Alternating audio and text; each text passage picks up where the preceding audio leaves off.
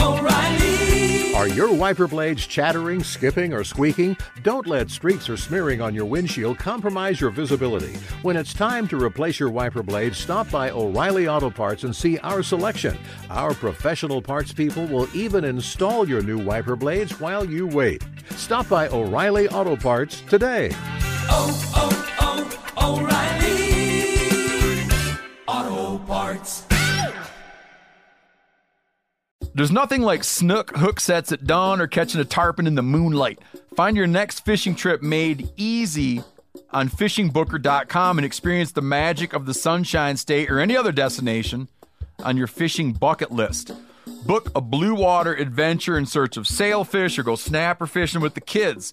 With over 6,000 captains and trips to choose from, planning your next one just got a whole lot easier.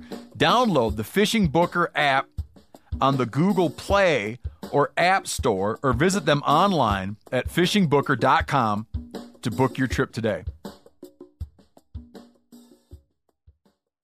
You ever get that feeling the walls closing in, the concrete jungle suffocating you? You crave some wide open spaces, the chance to connect with nature, maybe in a spot all your own. Well, head over to land.com. They've got ranches, forests, mountains, streams, you name it. Search by acreage. You can search by location. You can search by the kind of hunting and fishing you're dreaming of. Land.com. It is where the adventure begins.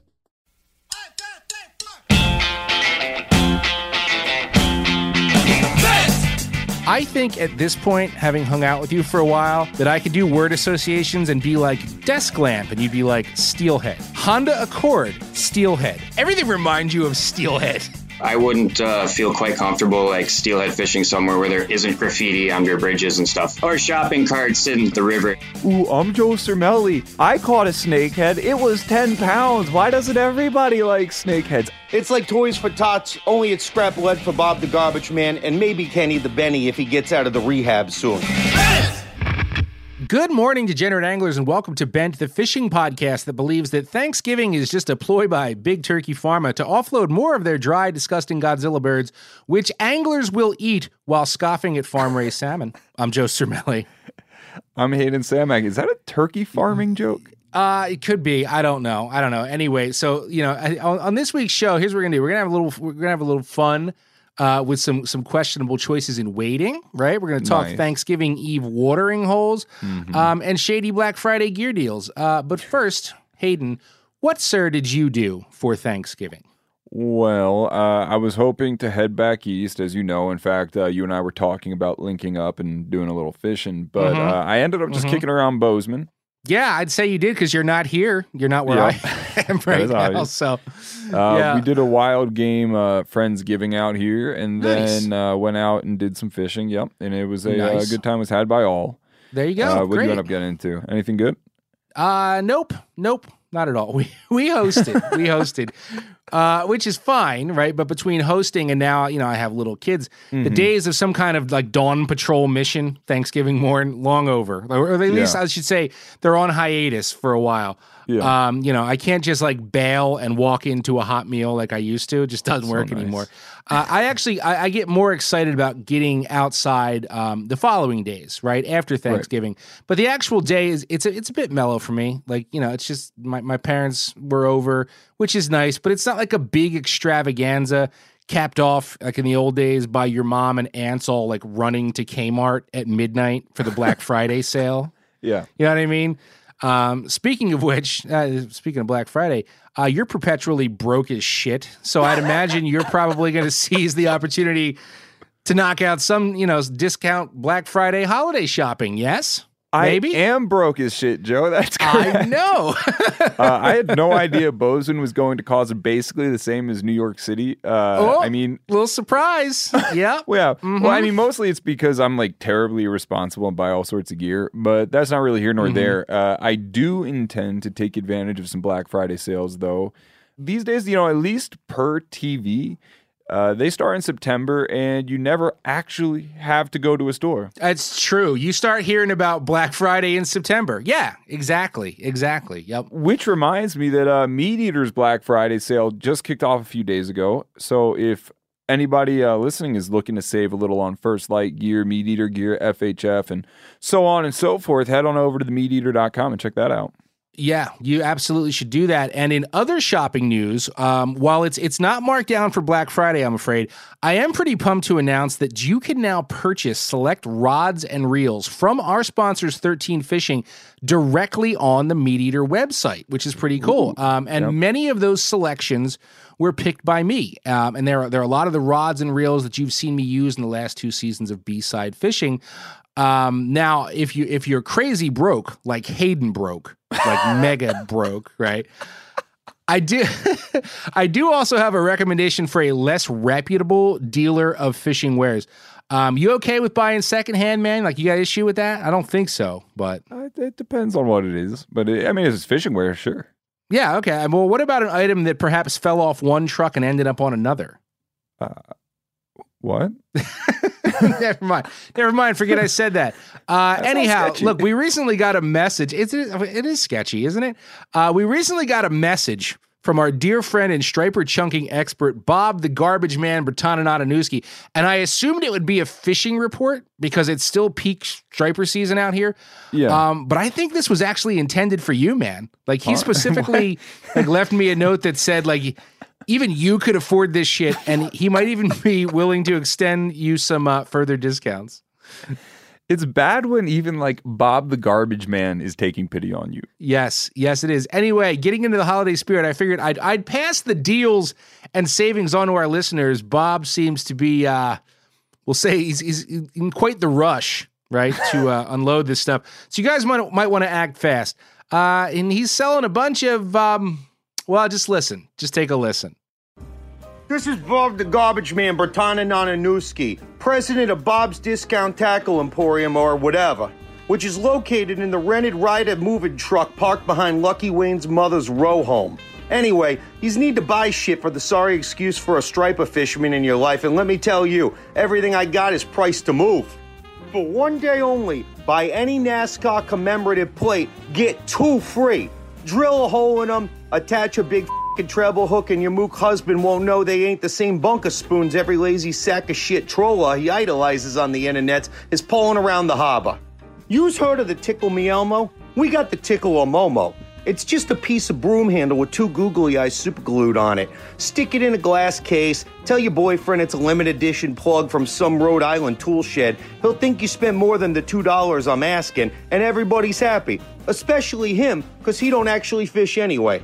Also, if you need something for the mini mooks in your life, I got a load of official Disney ball caps. They got Tom and Jerry on them or some shit. I'd take $20 a piece just to get rid of them. Finally, remember, nothing says Merry Christmas like scrap lead under the Hanukkah bush. So if you got any, bring it down when you stop by the store.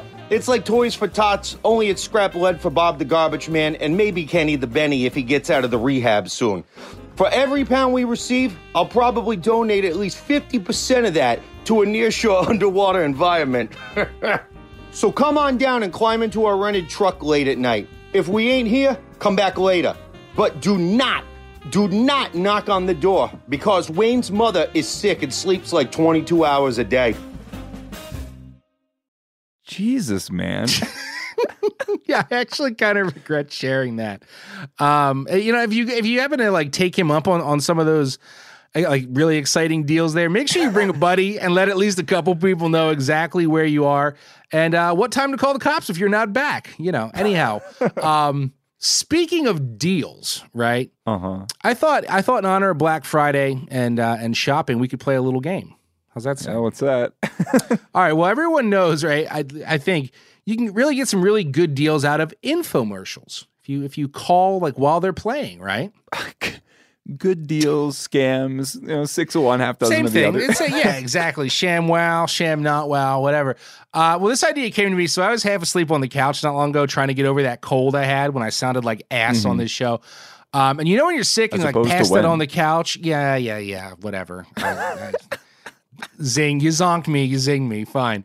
And anyway, when you're sick and you're like passed out on the couch and like you're kind of in and out of it.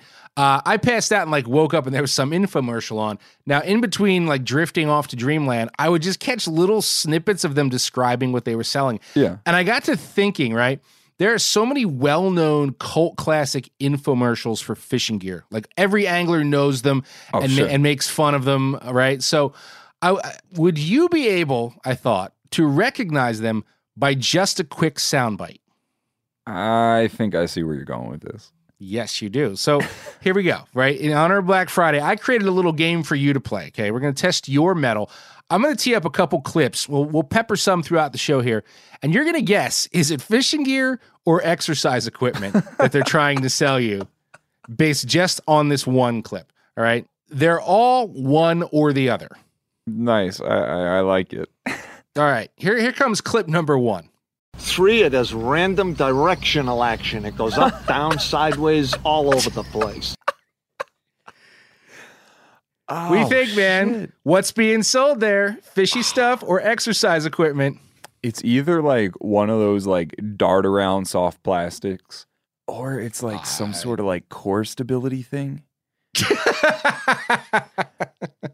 I'm gonna guess it's fishing.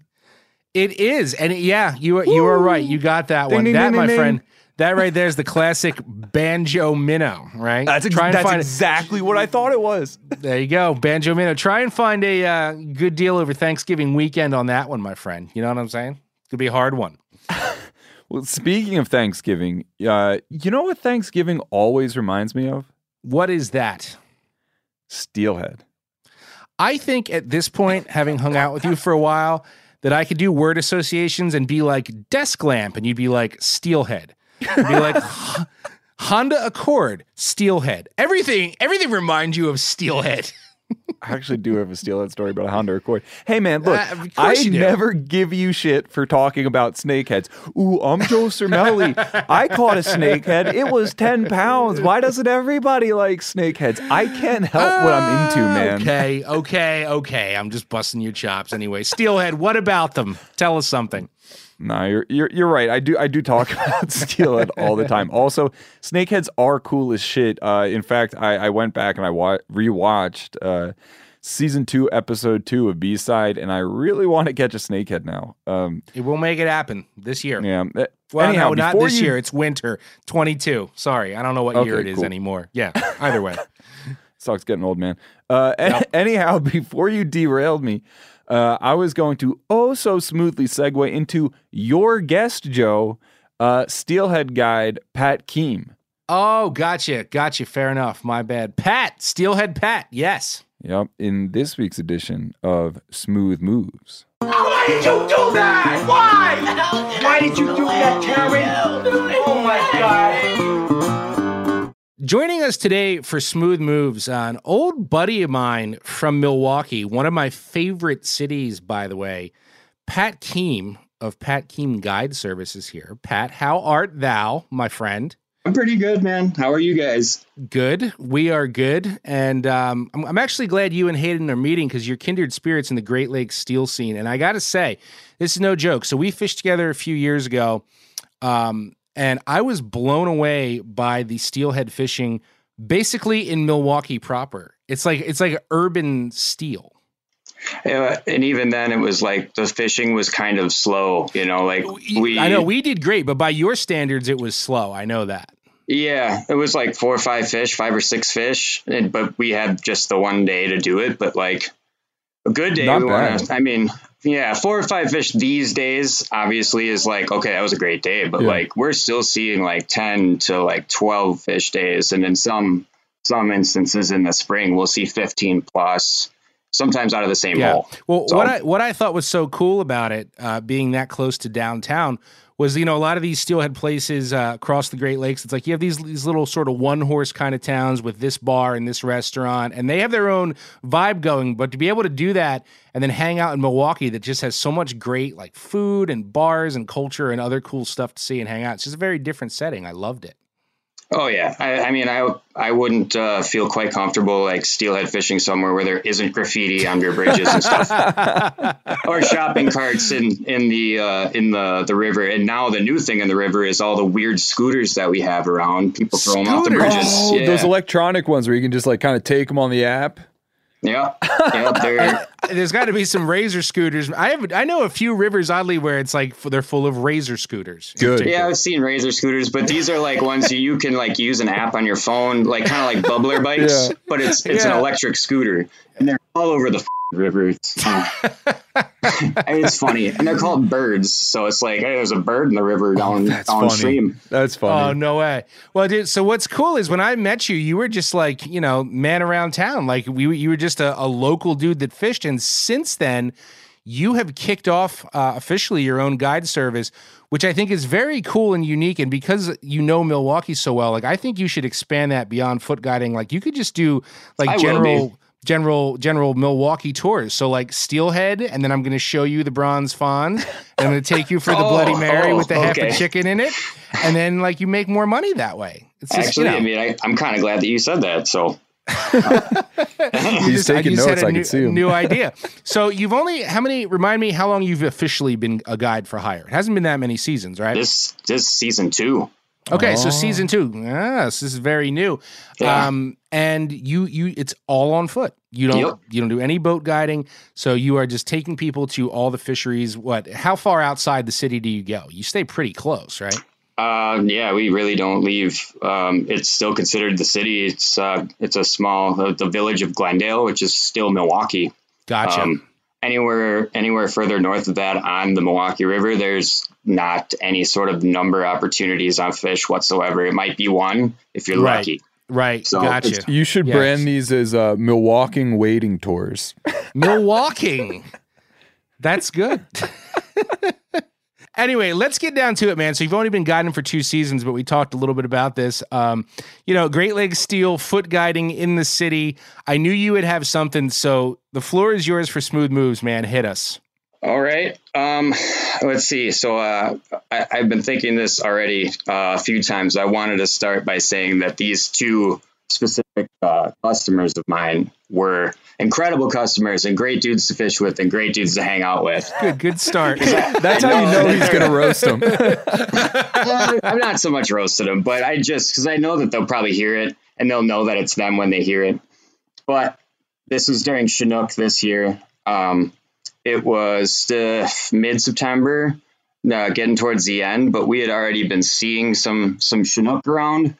It was still super slow, but we were catching fish, and it was very hard because it was so hot outside and the water was so hot that these fish would only eat right at sunrise, and they wouldn't even eat at sundown. It was like just when they feel the water. Yeah.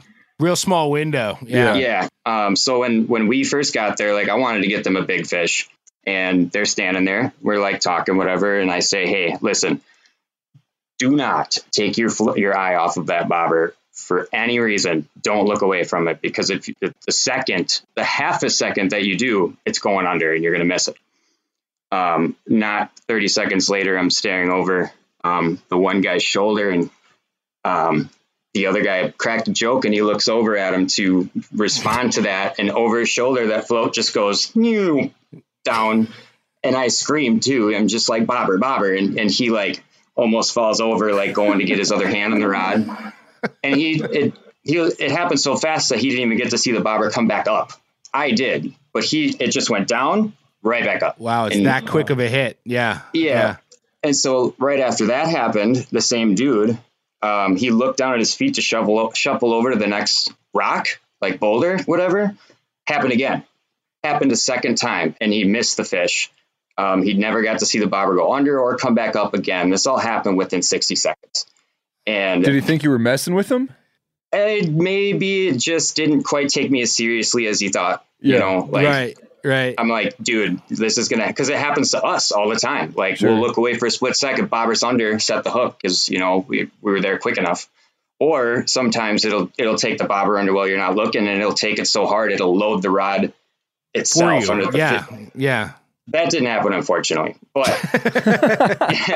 I wish it did, but it did not, unfortunately. So, and then we fished the rest of that day, which is day 1, for another 6 hours. They never even got so much as another nibble. So I'm like, don't look away from the bobber ever. Right.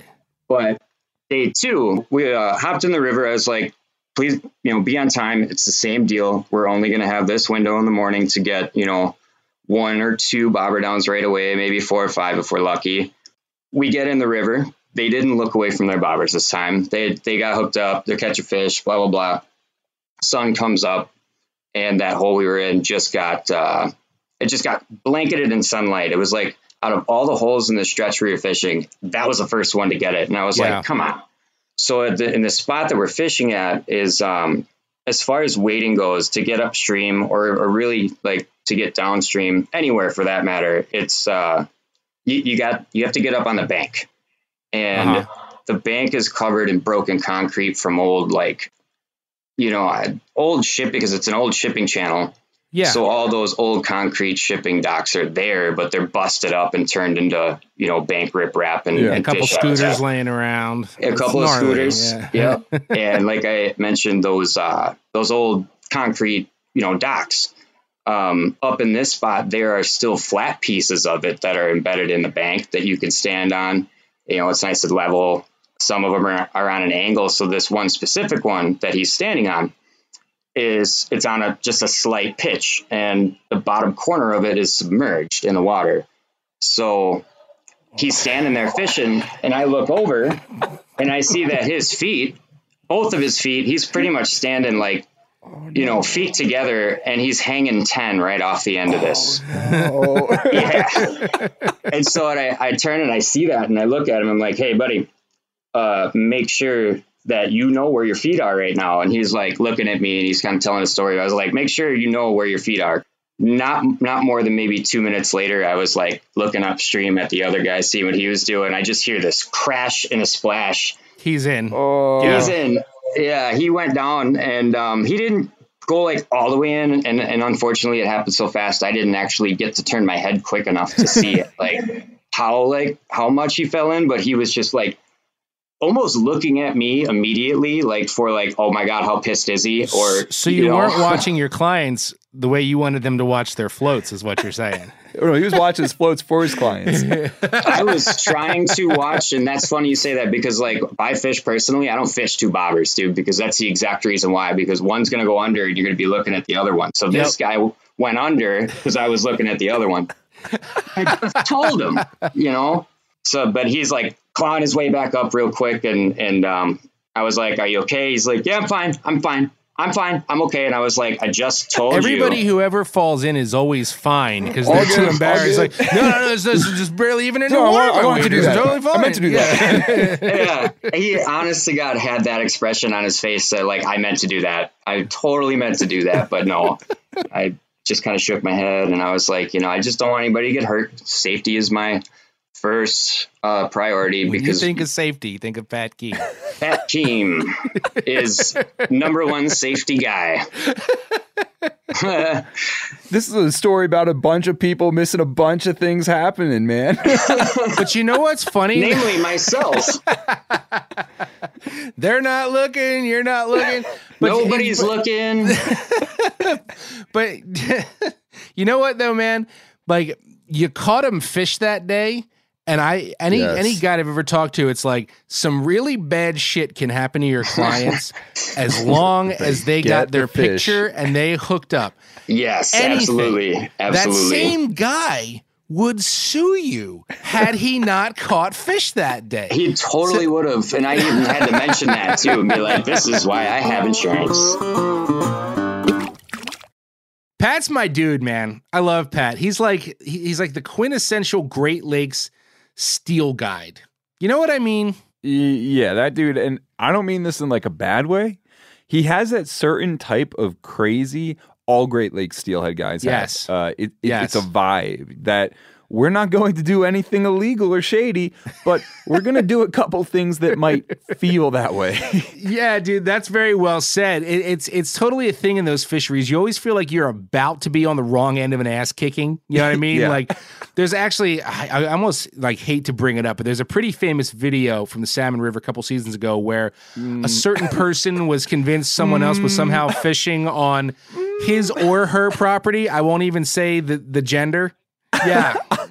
I know right? exactly what video you're talking about, and we should definitely stop right there. Yeah, because it's just brutal. It's just brutal. But anyway, speaking of being on the wrong side of an ass kicking, I think that's exactly where you might find yourself in this week's installment of Fish News. But first, right? Challenge ahead of the challenge. Tell me, Hayden, is this clip from a fishing gear or exercise equipment infomercial?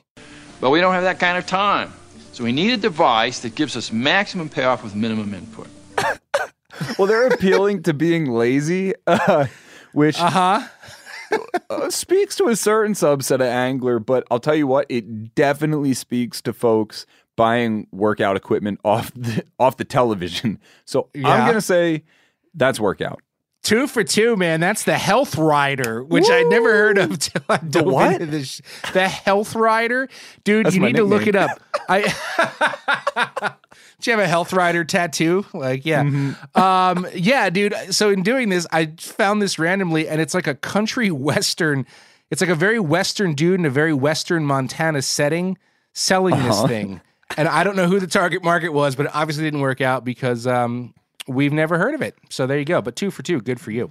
Yeah, well, you know what? We've actually messed this up a little. We didn't give Phil his in for Fish News. Yes, we kind of threw off the rhythm there. Sorry. You are indeed right. Phil, it's time for Fish News. Fish News! That escalated quickly. Hey, I bet I know what you're not doing on Black Friday, sitting down to watch the final episode of B-Side Fishing Season 2, but that's okay. Okay, you'll get to it later. I'm not mad at you. But that does, of course, drop today at 1 p.m. Eastern, 11 Mountain on the Meat Eaters YouTube channel. And we're closing it out back in Virginia, this time on the James River, kind of chasing a mixed bag, but the main focus is those famed James River blue cats, which I love a lot. I love the James. I love catfish. Cool. Yep, and I'm joined by a friend of the show and good personal friend of me personally, Oliver Nye. And you know, if you know anything about Oliver, Big Bass Dreams, you know, big baits for big fish kind of dude, that's what he does so well. And I'll let you know, he flexes that a little bit in here in a surprising way, even though this is primarily a catfish deal. But for the most part, Oliver put down his swim bait rods and soaked some bloody chunks, and we had a smashing good time, minus some very relatable angling hiccups, which you will see. So, very relatable angling hiccups, man. Yeah. You know, if there is one thing that speaks to me, it's giant cats, man. I just love the hell out of that, and you know, some people don't really get it, and I think that this particular episode of B-Side shows kind of all the highs and lows of giant catfishing. Of many things, especially because people think giant catfishing is it's kind of like a simpleton way of fishing, like you just huck some bait out there, but there's a lot more to it than that. But yeah, dude, I know you've told me you have a thing for big cats, and that's something you haven't really done. I know you chase a lot of channels, but at some point down the road, man, I got to take you somewhere with like monsters.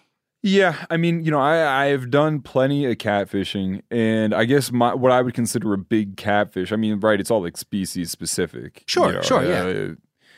But I've tagged with my share of like 20 plus pound channel cats, and you know, if you're like using what I grew up using, 20 plus, that's 20 plus, that's a giant ass channel cat. I mean, that's a huge channel cat. Anyway, I have caught channel cats that I thought were legitimately in like record contention, at least like the Pennsylvania state record. In fact, one time I was going to keep one and I was going to submit it for a record.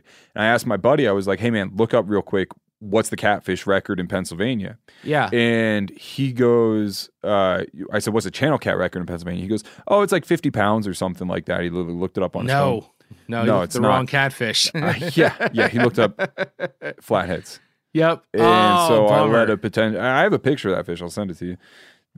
But yeah, man, I was super excited to see the catfishing, and man, I think you guys just, I don't know, to me, that's what it's kind of all about, the way that you guys portrayed it. Yeah. I mean, truth be told, man, like I can get just as excited about chunking monster cats as I can like chasing stripers or pike.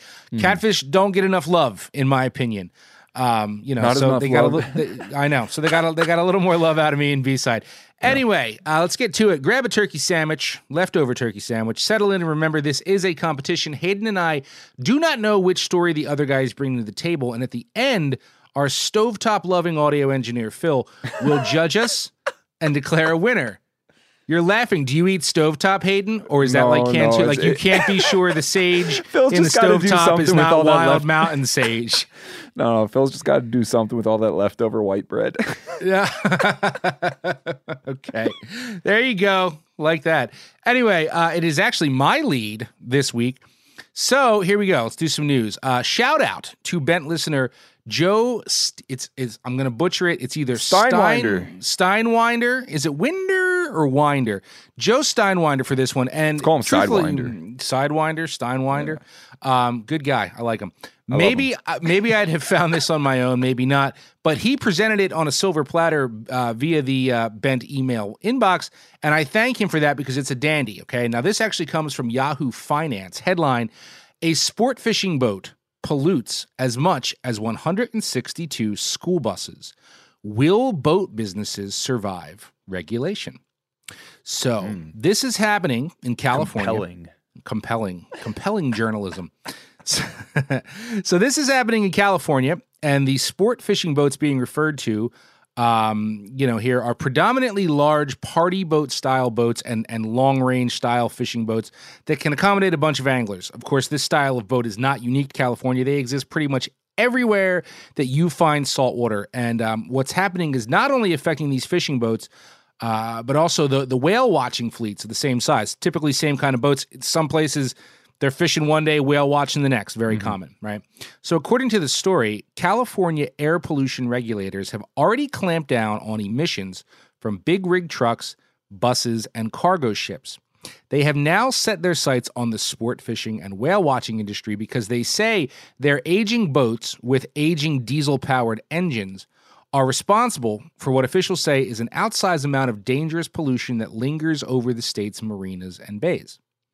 The California Air Resources Board is meeting to consider a measure that will require sport fishing, whale watching, and other excursion boat owners to install the newest and cleanest diesel engines and potentially also a filter to reduce exhaust pipe emissions.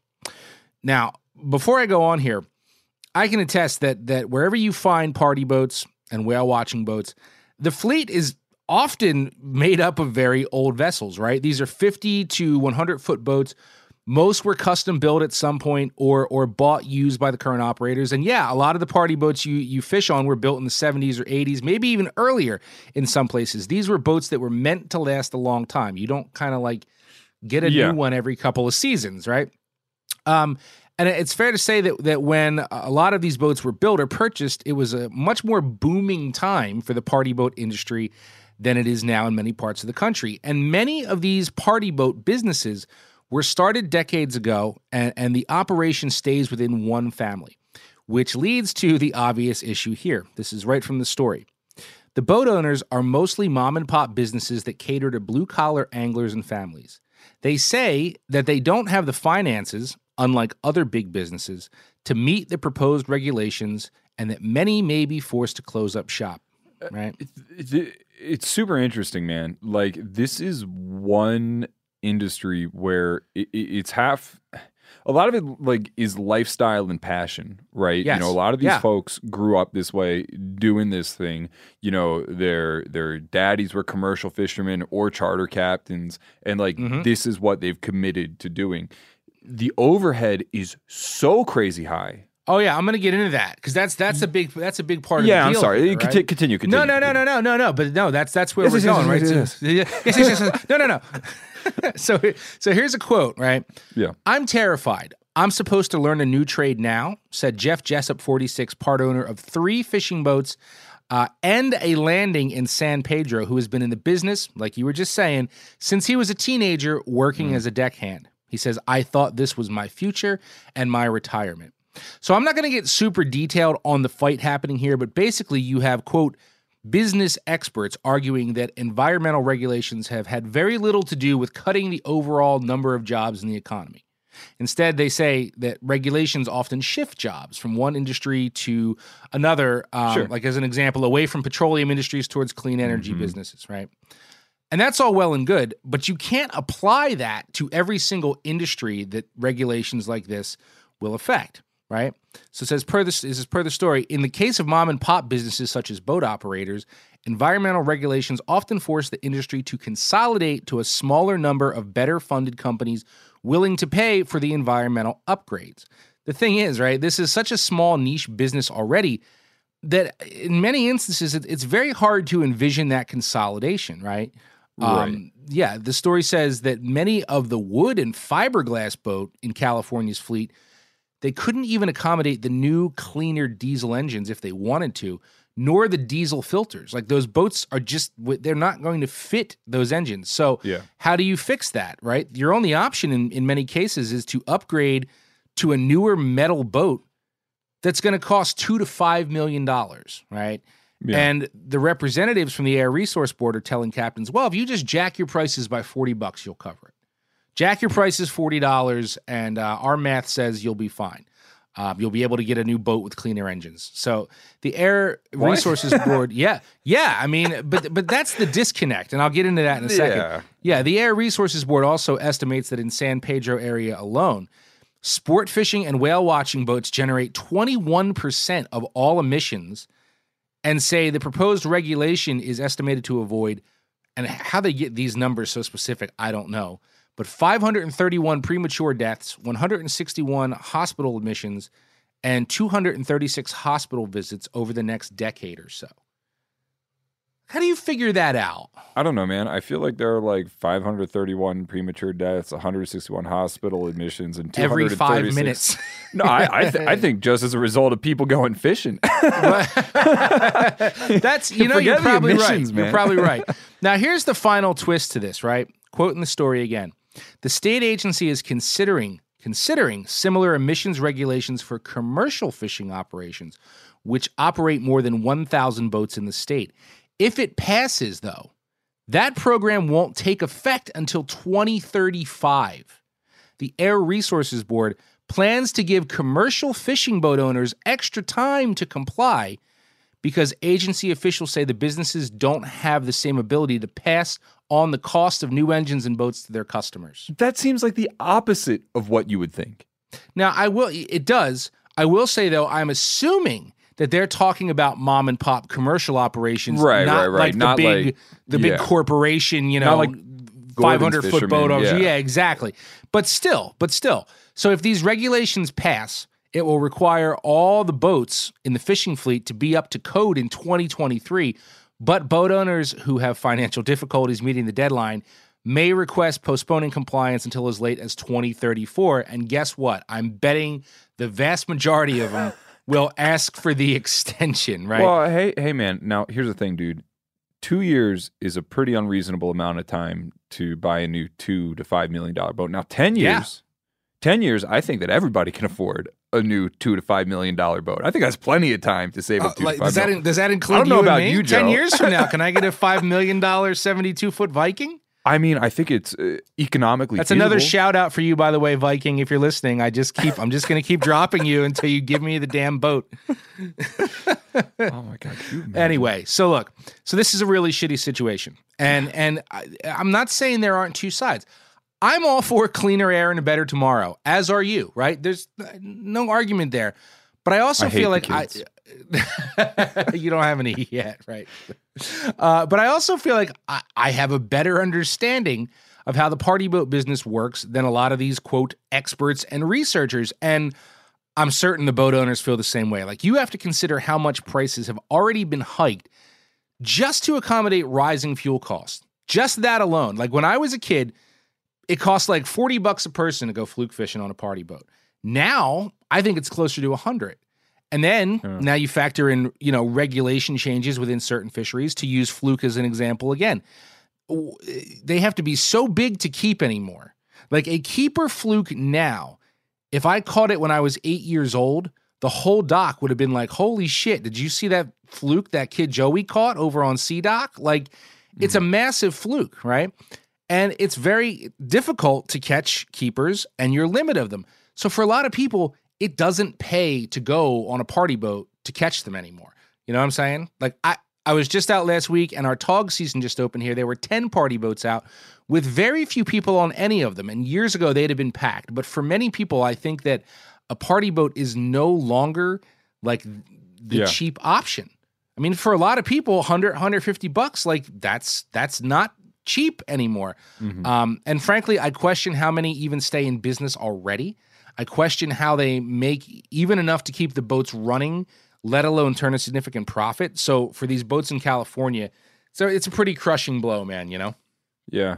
Yeah, no, I couldn't imagine kind of just having that,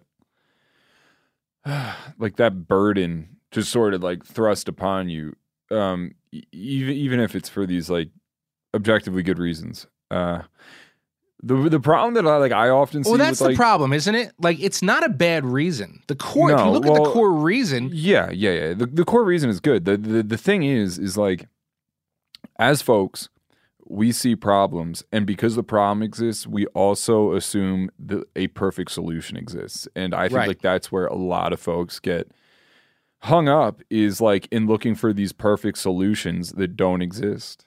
Yeah. I don't really know what to do with the information that you just gave me about this, like, because it seems the number one thing that we have to do as folks is work to better our environment, because you know you get one. True. On the flip side of that, it's like, can you justify all this like collateral damage, you know, to make up for how we like up since the Industrial Revolution? You're right. I mean, you're going deep, but even on just a lesser level, it just pains me, even though I don't know the full story on the commercial ops, it just seems like another way to kick mom and pop in the ass. Like, why them first? I mean, like, these businesses are struggling so hard already. And like you said, it's an entertainment industry.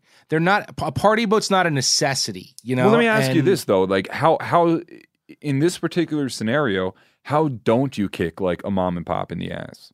It's very difficult. You know, it's very difficult. It's like with like long, you know, own and operator truck drivers. You know, it's like, how don't you kick them in the ass? Is it like a grant situation? Yeah. And we're not going to figure that out right now, but it's just another way. Listeners, this podcast is going to go on until Joe and I solve the climate crisis. It's okay. I'm going to go make another turkey sandwich. We'll be here for a while. Yeah, right on. So, you know, sad story. It's just another blow to fishing. You know, we already deal with so much of that with regulations that get thrust upon us that aren't thrust upon commercial guys and back and forth. I hope this figures its way out, and at least they buy 10 years to figure it out, not have to have it done by 23. So. O'Reilly Auto Parts are in the business of keeping your car on the road. O'Reilly Auto Parts offer friendly, helpful service and the parts knowledge you need for all your maintenance and repairs. If you're confused about what part you need, like what wipers are going to be the best, what replacement headlights are going to be the best, go into O'Reilly and talk to the people that work there, because they're great and they're super friendly, and they'll get you squared away where you walk out knowing you got the right thing. They've got thousands of parts and accessories in stock, either in-store or online, so you never have to worry if you're in a jam. Do you need your windshield wipers replaced? You need a brake light fixed? You need some quick service? They'll help you find the right part or point you to the nearest local repair shop for help. The professional parts people at O'Reilly Auto Parts are your one-stop shop for all things auto do-it-yourself, and you can find what you need in-store or online. Stop by O'Reilly Auto Parts today or visit us at O'ReillyAuto.com/MeatEater. That's O'ReillyAuto.com/MeatEater. Pay attention here, because this is a hell of a good service. It's called the Wellness Company. Picture this, okay? You wake up, you got a scratchy throat, you're all congested, you got a runny nose, you got a cough, whatever. And you weigh your options, like you tough it out, get sick, take time off work, try to get a doctor's appointment sometime in the next few months, wait 2 hours at urgent care and sit in a room full of sick folks. Or you open your medical emergency kit. You match your symptoms to the doctor-recommended prescription, and you start on the right meds right away. These medical emergency kits is not a first aid kit, all right? It comes with doctor-prescribed meds to treat over 39 medical issues. So, on hand, strong antibiotics for infections of all types. Plus, a doctor's easy guide so you know exactly what to take and when. No waiting to see the doctor, no waiting at the pharmacy. It's all in there.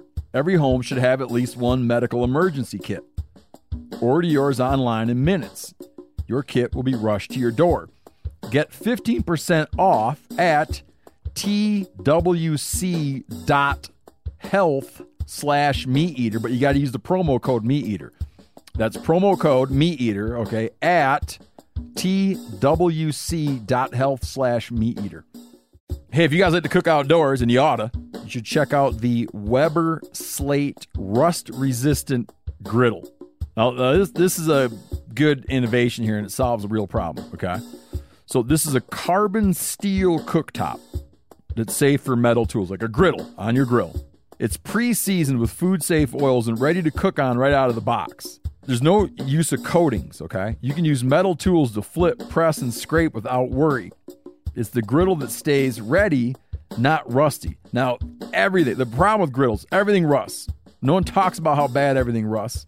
The reason they don't is because they couldn't fix it until now. Well, Weber's new rust-resistant technology, your Weber grill will last for years. When used, the carbon steel griddle hardens and bonds the surface, reducing the ability for moisture to collect and rust to form. With the new Weber Works Prep Cook and Store system, you can keep cooking and cleaning supplies handy, carry food and condiments from the kitchen to the griddle, and even convert the side table into a prep station. Get fired up for your new Weber Slate rust-resistant griddle. Hey, Joe, man, let's move on here. Let's move into a way that recreational fishing and commercial fishing might be helping save the environment. I love it. I You love like it. that transition? I like it's good. It's silky 10 for smooth. 10. Yeah. All right. So I know I've been on the international beat for the last couple, 2-3 weeks here, but now I'm bringing it back to, I guess, Montana terms. Right down the road from where I am. Okay. Unlike a lot of stories I've been bringing to the table, this is sort of like a story that requires a little bit of context and unpacking, and I'm going to break this shit down into like a where, what, when kind of deal, just for organization's sake. Yeah, do it. I also wanted to say that down the road in Montana could be like 3 hours away, right? It's different. It is. It's about that. So, speaking of, let's start with where. Right. Okay, so this story comes from Lena Beck writing for The Counter. And Lena, I apologize if I mispronounced your first name there. It's okay. So there's this big ass lake out here called Flathead Lake, and it's like 200 square miles or something. I think it's the biggest lake in the state. To contextualize, bigger than Lake Tahoe. Now, Flathead Lake straddles an important boundary, the boundary between the state of Montana and the Flathead Reservation, home of the Confederate Salish and Kootenai tribes. Yep. This is important, and we're going to get to why later on. Anyhow, Flathead Lake basically forever has been a stronghold for what I think of as one of the defining species of the American West, and that's the bull trout. So that's our what. If you're not journalism familiar, class, throw it back. Yeah. If you're not familiar, bull trout are basically like a giant. I mean, I know you are familiar, Joe, but this is for listeners. Bull trout are basically a giant badass char, and incidentally, they actually look a little bit like Lakers. They're super cool, and they're also super protected. In fact, there are only a handful of fisheries outside of Canada where you can legally target them. Yeah, and I mean, in all the places I've been, I've yet to go on a bully trip, like a legit, you're allowed to fish for them here bully trip. It's still on my bucket list. Yeah, so we got our where, we got our what. Now let's talk about when. And there are actually like 3 whens in this story. You got 1905, 1981, and a couple dates more or less in the last 2 decades, which I'm going to lump together here mostly for sentence structure. Let's start from the beginning. In 1905, Montana officials made the dumbass decision to put non-native fish into Flathead Lake, among them the lake trout. The lake trout took to their new environment the best out of all these non-native species that were introduced. And for a long time, it wasn't a big deal. In fact, it was like pretty rare that you caught one, but they were just kind of this omnipresent folks refer to them as Mackinac. So I'm going to use that word in here a couple times. And dear listener, now we know what it means. is. Yep. Knowing's half the battle. Okay. So 1905, and then in 1981. So it's been fine for like 75 years. Then in 1981, Mice's shrimp were introduced into the lake. The idea was that they'd be a great food resource for the kokanee salmon, another non-native fish that inhabited the Flathead. Right. Well, this backfired spectacularly. Kokanee salmon almost exclusively eat zooplankton and weren't super interested in the shrimp at all. Mice's shrimp also eat zooplankton, and eventually the shrimp population grew to such numbers that they outcompeted the kokanee. By 1990, there were no more kokanee in Flathead Lake, which in the context of this story, like, is kind of unimportant. The important thing is that there were a lot of shrimp kicking around. So the kokanee weren't about them, but you know who did love to eat them? Who's that? The lake trout, specifically juvenile lake trout. And because the shrimp were so abundant, the lake trout population exploded. But these little shrimp can only sustain a laker for so long. Eventually, the lakers had to eat other, bigger things. Do you see where this is going, Joe? I see where this is going because this happens all over the country. Lakers are a great idea until they're not, and they start eating all the native fish and things like that. Yep, they started eating all the native fish and things like that, and particularly the bull trout. Yeah. Yeah. By 1995, there were estimated to be about 1,000 left in Flathead Lake. Yeah. Brutal. Yeah. It pretty much extirpated. Anyhow, so back to the fact that Flathead is on both res land and Montana state land. It became obvious to both sides that this shit was a major problem. So around 2000, they came together and decided that they needed to tackle this situation. From what I can tell, the Confederated Salish and Kootenai tribes, from here out, I'm going to refer to them as CSKT. And the state, that's an acronym, bro. Okay. that started out on the same foot, opting for an angler-centric solution to the problem. The CSKT started a program called Mac Days. Mac is short for Mackinac. And at the inaugural events, like 900 Mackinac were caught. Now, the number is close to 60,000 caught annually at these events. Jeez, that's a lot of, yeah, it's a lot. Despite this call, the CSKT noticed that the population was only expanding to the point that by the mid-2000s, they realized that an angler approach wasn't going to be sufficient. The state disagreed and continued to push for an angler-based approach to management. But long story short, eventually the state came around and saw what the CSKT had seen all along, that a different approach was absolutely necessary. Well, yeah, man, and this sort of thing has happened in a lot of places with lakers. Dare I bring up snakeheads after being berated about my snakehead obsession earlier in this podcast? But I mean, same deal. It's like, hey, no limit, catch all you want, catch all but that often doesn't work to fix the problem. Like, you can open the limits, you could say, kill all you want. Sometimes, the hunter-angler sort of approach to conservation, it isn't always the be-all, end-all. It's not always the answer. It's just, it's going to happen that way. Yeah, it can be part of it. Sure, it can always be part of it in most circumstances, right. But sometimes it's just too big of a problem. So what the CSKT did was develop a commercial fishing program.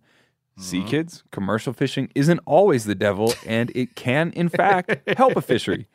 Anyhow, they basically net a shit ton of these things and sell them to restaurants, grocery stores, and private buyers. It's about 5.5 times more effective than the Mac Days alone. The Mac Days alone represent about 4,000 pounds of fish removed annually, where the commercial fishery represents closer to 22,000 pounds. Right. So, I mean, are they pretty confident? Do they think this is really going to solve the problem and get rid of the lakers in Flathead once and for all? Are they confident in that? Sort of. Okay. They think that this is going to. Their goal isn't to get rid of them altogether because, short of like poisoning a body of water, that's basically impossible. Right.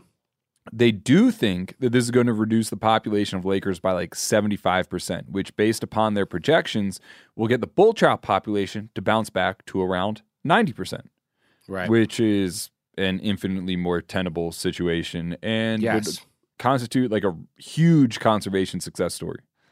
Anyhow, that's pretty much my fish news story. It's not exactly like a current event, but it highlights how complex our fisheries can be and how much impact our own meddling has in the survival of our native fish, you know, whether it's to increase sport fisheries or, you know, a lot of times to see fish introduced to grass carp, you know, aid some sort of perceived problem. It also demonstrates like the importance of including native folks in the management of their own land. You know, a lot of times, you know, we like to come in and decide what needs to be done, but ultimately we can learn a lot by deferring a certain amount of our opinion to maybe the people that it impacts the most. And I think we can learn a lot from that. Great example of a lot of things that sort of get bad rap and have a lot of infighting working together here. And I certainly hope this is the solution, even though it's sort of harsh. It's a quicker, more harsh way to get rid of all these fish. The bull trout are more important. And I think in a case where you're not fighting about, and I'm not knocking it, but we've done stories here about like chubs and minnows that were native that went away, and then there were fights to bring those back. Bull trout's a pretty special fish. I mean, I by my own admission, it's something I have not gone to chase yet. So I hope to see that work. So I don't know. We'll defer to Phil to see what worked in our favor this week, Phil. You know, we'll have to put down the bowl of the turkey on white bread in the bowl of stovetop for a second. And then after that, I don't know. It's I think you and I deserve to go have a drink in honor of Thanksgiving weekend. Are we going to a bar? We are. Hey, assholes. Despite the big divorced parents' energy coming from my mom and dad in the late 90s, it may shock you to learn that I have never had stovetop stuffing. I had my fair share of DiGiorno's pizza and hamburger helper, but I don't think I've had a loaf of white bread in my house since 9/11. Those events are unrelated. That's just kind of how the timing worked out. I don't know what to tell you. Anyway, the winner this week is the lake trout. Congrats on winning the big fishy lottery, and I hope you had a lovely Thanksgiving. So, Hayden, before we scurry the show along, keep moving forward here, how about another clip? All right, let's do it. All right, great. Round 3. Is this a clip from a fishing infomercial or exercise infomercial? But it failed at first, but then it began to work. And once it worked, I knew I was onto something. I quit my job. Well, somebody talking about how they quit their job for this immediately makes me think it was fishing related. It's a tough one. I've tried to make them increasingly more difficult. The VHS like static makes me think it was low budget to begin with. So this dude quit his job to pursue this and didn't have a lot of money making his infomercial. I'm going to go fishing again. Oh, man. Good. I'm proud of you. 3 for 3. That's the flying yeah, lure. Man. That is flying lure inventor Alex Langer talking about what he did to get the flying lure off the ground. But it's not flying that high today, to be honest with you. Alex. So, you know, I always thought it was a great lure. I still have some great lure. It's the tube that it falls backwards. So, like you throw it against the dock and it falls backwards under the dock. Ooh. I actually had Hank Parker himself once tell me that the flying lure is real good, and I believe him. Anyway, those were fun. So, all right, it's kind of time to bring the show home here, and I think there's nothing that says home for the holidays quite like getting wasted with your dumbass high school friends at the local bar you've been sneaking into since you were sitting through AP Calc. You sat through AP Calc, right? You are grossly overestimating how good of a student I was, man. I was particularly when it came to math, I was terrible. All right. Look, that may be the case, but let's go have a drink and we can talk about where it all went wrong. It's time for one of my favorite segments, and this week we have a great one coming to us from the Silver State. It's time for That's My Bar. Best goddamn bartender from Timbuktu to Portland, Maine. Or Portland, Oregon, for that matter. Now, I've always associated Thanksgiving weekend, it's kind of a drinking weekend, right? But I will admit that, back in the day, I never really did the Thanksgiving Eve bar crawl because I was usually fishing Thanksgiving morning, and I didn't want to get all banged up. What about you? Were you like, was that a party night or a get some sleep night? Well, see, here's the thing, man. I hate everybody that I went to high school with, so I was not trying to run into them in a bar. That is very fair. I can sort of identify with that. Yes, for sure. That's a good call. Okay, there you go. Anyway, it's also a big travel weekend, of course. And maybe you have family 3 hours northeast of Las Vegas, though probably not, because I think only 5 or 6 families live there. Yeah. Yeah, so the odds are unlikely.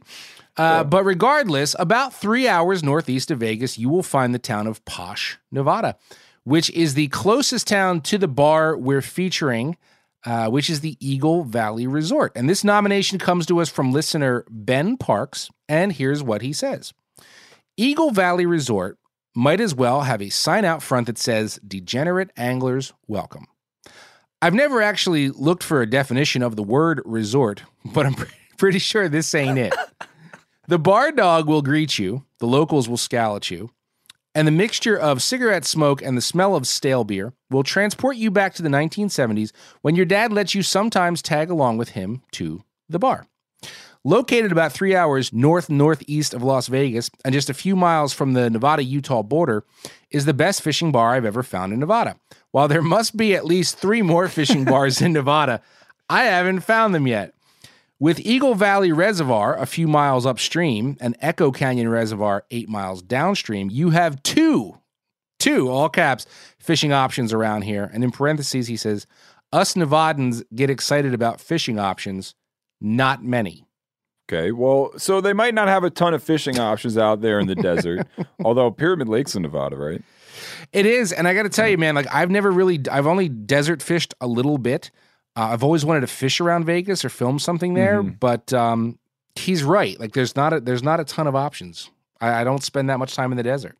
And even with the options that there are, Ben doesn't exactly sell us on those. No. He continues, after you've spent a day soaking power bait for stalker rainbows or throwing lures for the unimpressive largemouths and crappie, or drowning mealworms on the very short ice season, as one could imagine, you can head to the resort for a cold one. Part general store for the necessities. 4th of July colored power bait with sparkles is crushing them today. It's the best part right there. Part bar and part casino with video poker and slot machines. Parenthesis, what else would you expect from a tiny bar in nowhere, Nevada? Yep. A few crusty trout and bass mounts on the walls, along with various dilapidated mounted critters. It all really sets the ambiance meter to my sister-in-law is an aspiring... I'm reading this for the first time. My sister-in-law is an aspiring rustic interior decorator. Yeah, dude. So I gotta say, right, it was such a nice touch on the 4th of July covered power bait. Right. That like really sets the vibe of the area. Okay. Also, I've used that before. Truth. And it works. I'm pretty sure the glitter it's infused with is biodegradable. At least I think. It's not. Anyway, it's probably not. No. Anyway, moving along. The more remote the place is, the more needs it has to fulfill. RV spots? Yup. Rent a cabin? Yup. Fishing supplies, beer, butter, milk, eggs, replacement mantles for your ancient Coleman lantern? Yup. Cell service? Nope. Your kids can slam billiard balls around on the table until one of them smashes a finger. You can work your way to the bathrooms through the undulations that you know means there were at least 3 phases of construction, in parentheses, brother-in-law is an aspiring rustic architect. Or you can drink your beer in silence as you stare at the sign behind the bar that says, "We don't call 911," with a barrel end view of a 357. No shit, your phone isn't going to work here anyway. This dude must be young, because we got to remind him that there are such things as landlines, and I bet you this relic of a bar might have one. Right. I still have one. The only people that call are spam and my mother. Well, I don't know why we keep it. Landline or not, man, you know the lone sheriff of that county is already in there anyhow, and he's probably more inclined to help hide the bodies rather than do something about it. Yes, it reminds me of the scene in The Vacation when the sheriff is the mechanic that rips Clark Griswold off on bald tires. Anyway, well, I can't say I don't think that we're going to rush out to fish there after that exciting overview of the angling opportunities. This does sound like an absolutely killer bar. I would drink there with bells on. Ben, thank you for sending that one along. And if you've got a fishy dive you want shouted out, send your nomination and description to us at bent@themeateater.com.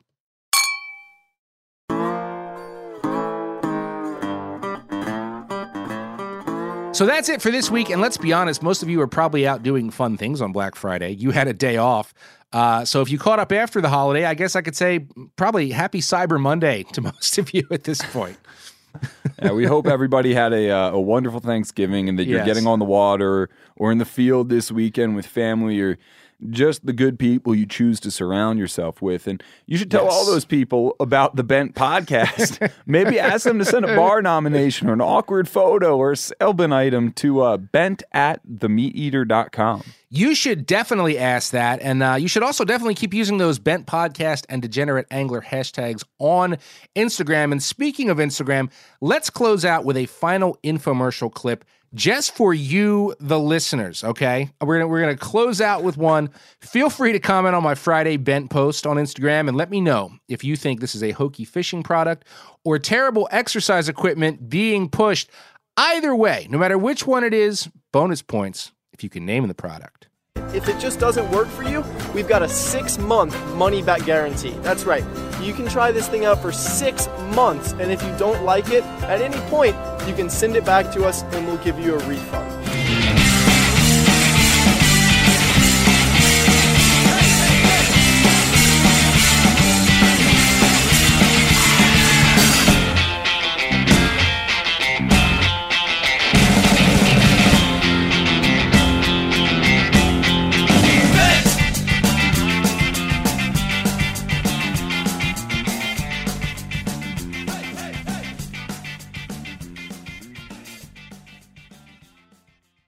You ever get that feeling the walls closing in, the concrete jungle suffocating you?